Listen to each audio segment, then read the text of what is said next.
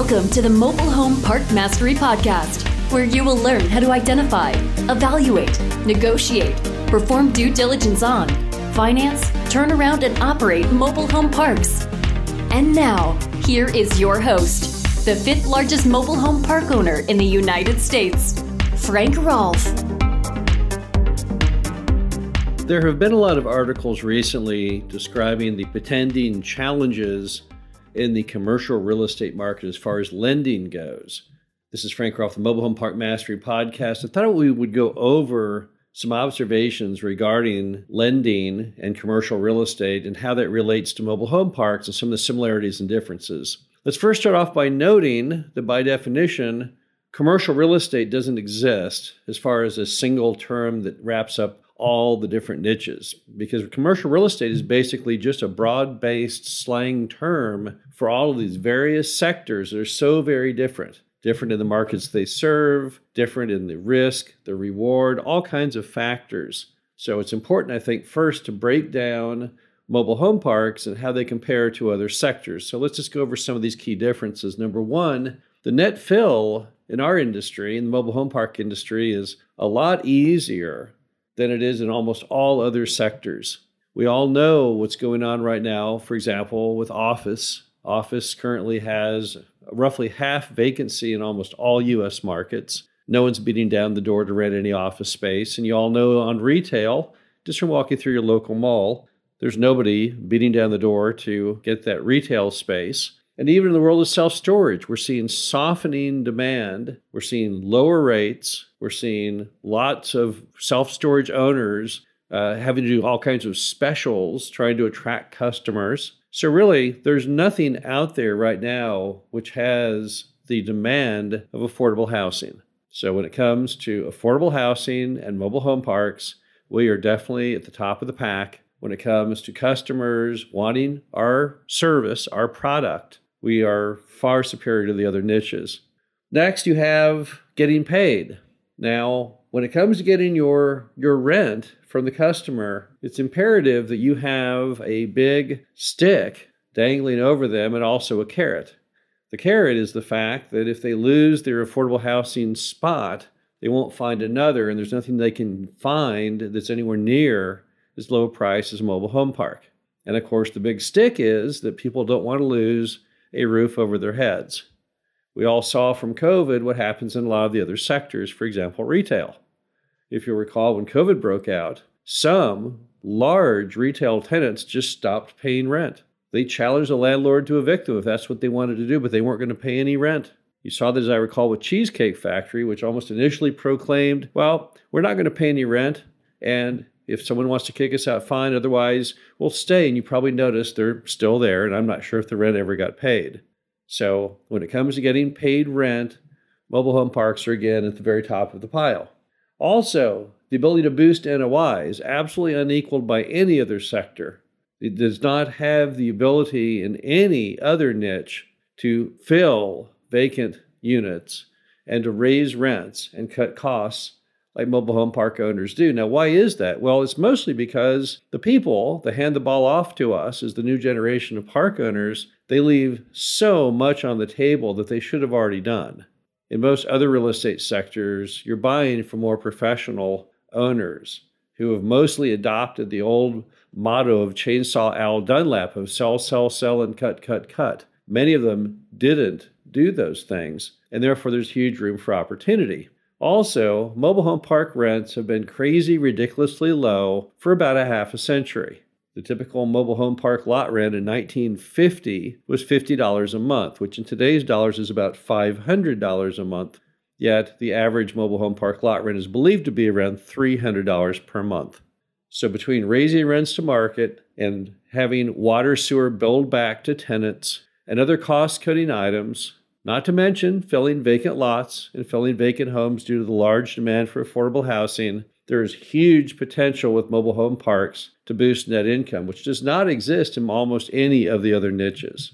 Also, mobile home parks have the lowest default rate, or in worst case, second lowest default rate of all forms of commercial real estate lending. Now, why would that be? Well, you probably recall the infamous Waffle House quote I gave Bloomberg a few years ago, but it was completely accurate. Mobile home park owners know every day exactly how many customers they will have. Why? Because mobile homes are nearly impossible to move. They either structurally can't be moved or it doesn't make any sense financially since it costs maybe $5,000 to $10,000 to move a mobile home from point A to point B. So invariably they stay in position. So we know every day what our revenues will be, and our costs are also equally predictable. So since our cash in, our cash out is so stable, we stand head and shoulders above all of the other sectors as far as being able to pay our debts. On top of that, mobile home park lenders have never really been too adventurous. There's many lenders who've gone out on a limb for that big, beautiful glass office skyscraper because it looks all kinds of neat and glamorous and fun to have a loan on. But no one really has ever been that proud of their mobile home park loans that they're willing to stretch. Lenders have always maintained very conservative loan-to-value ratios.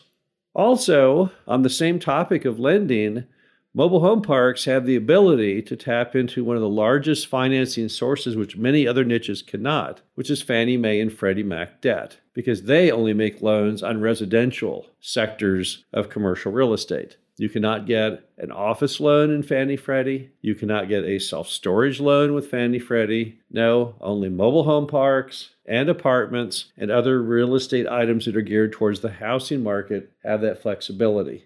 And it's a very important item when you consider that roughly half or more of all by dollar mobile home park loans annually are in fact Fannie Mae, Freddie Mac.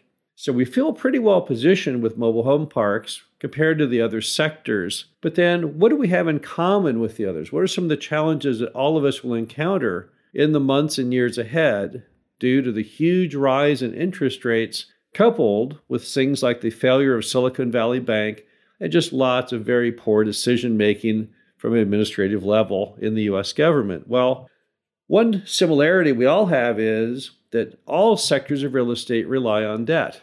Even the REITs typically use 50% loan-to-value debt. Why? Because debt is a tool. Debt is one of the tools that you use to get higher yields. If you buy things with all cash in the absence of debt, your cash-on-cash return is simply your cap rate. But if you utilize debt, and the cap rate is higher than the interest rate on the debt, then you will have a much higher rate of return by using that debt tool. So there really is no sector of real estate that does buying with all cash. So debt is prevalent. It's an important part of the industry. Next, you're going to see anytime you have any kind of banking downturn, what is called the flight to quality. What does that mean? Well, that means that banks, which are invariably non-risk taking, they don't like to stick their neck out. They like to only bank things which they feel comfortable in the asset and that they feel assured of getting their money back should there be any problem. That means over the months and years ahead, you will see many lenders pull out of doing what they consider to be more risky, dangerous types of deals. Those would be deals in the mobile home park sector, such as things with high degree of vacancy, or with private utilities that are beginning to fail, or parks that don't have paved streets in areas that demand that you have paved streets, or even locations which they have a feeling are too dependent on areas that are risky as far as employment sector or too low populations. And that will be true of all sectors of real estate going forward, is as long as banks in any way feel challenged, they will typically gravitate towards higher quality properties. Finally, it's very important when you're looking at any form of commercial real estate today, and it's always been true, but it's even more important in times whenever there's any form of banking stress, that you simply think like a banker. Don't think just like a buyer of real estate. Buy like a banker would want you to buy. Because since banking and debt is such an important tool, you have to be aligned with the decision makers that back up that important tool. Lenders like to always feel that they can go to bed each night living by the mantra that before there can be a return on capital, there has to be return of capital. Remember that banks don't get any upside in any deal. Their best day ever is simply to get you to pay your mortgage payment so they can get the interest on the money that they loaned you. As a result, they're invariably low risk takers, and that's not a bad thing for a buyer to also share. because it's very important that in any deal you do, that it be successful and that you've mitigated as much risk as possible. As time unfolds in this current debt crisis with the failure of Silicon Valley Bank and the stress testing of others, we're all going to find out, indeed, which sectors are strong and which sectors are weak. But I feel the mobile home parks, at the end, will just gain more respect as one of the best niches of commercial real estate. This is Frank Rolfe, the Mobile Home Park Mastery Podcast. Hope you enjoyed this. Talk to you again soon. Thank you for listening to the Mobile Home Park Mastery Podcast. Be sure to visit us at mhpmastery.com to subscribe to the show, read our show transcriptions, and access all of our great information on mobile home park investing.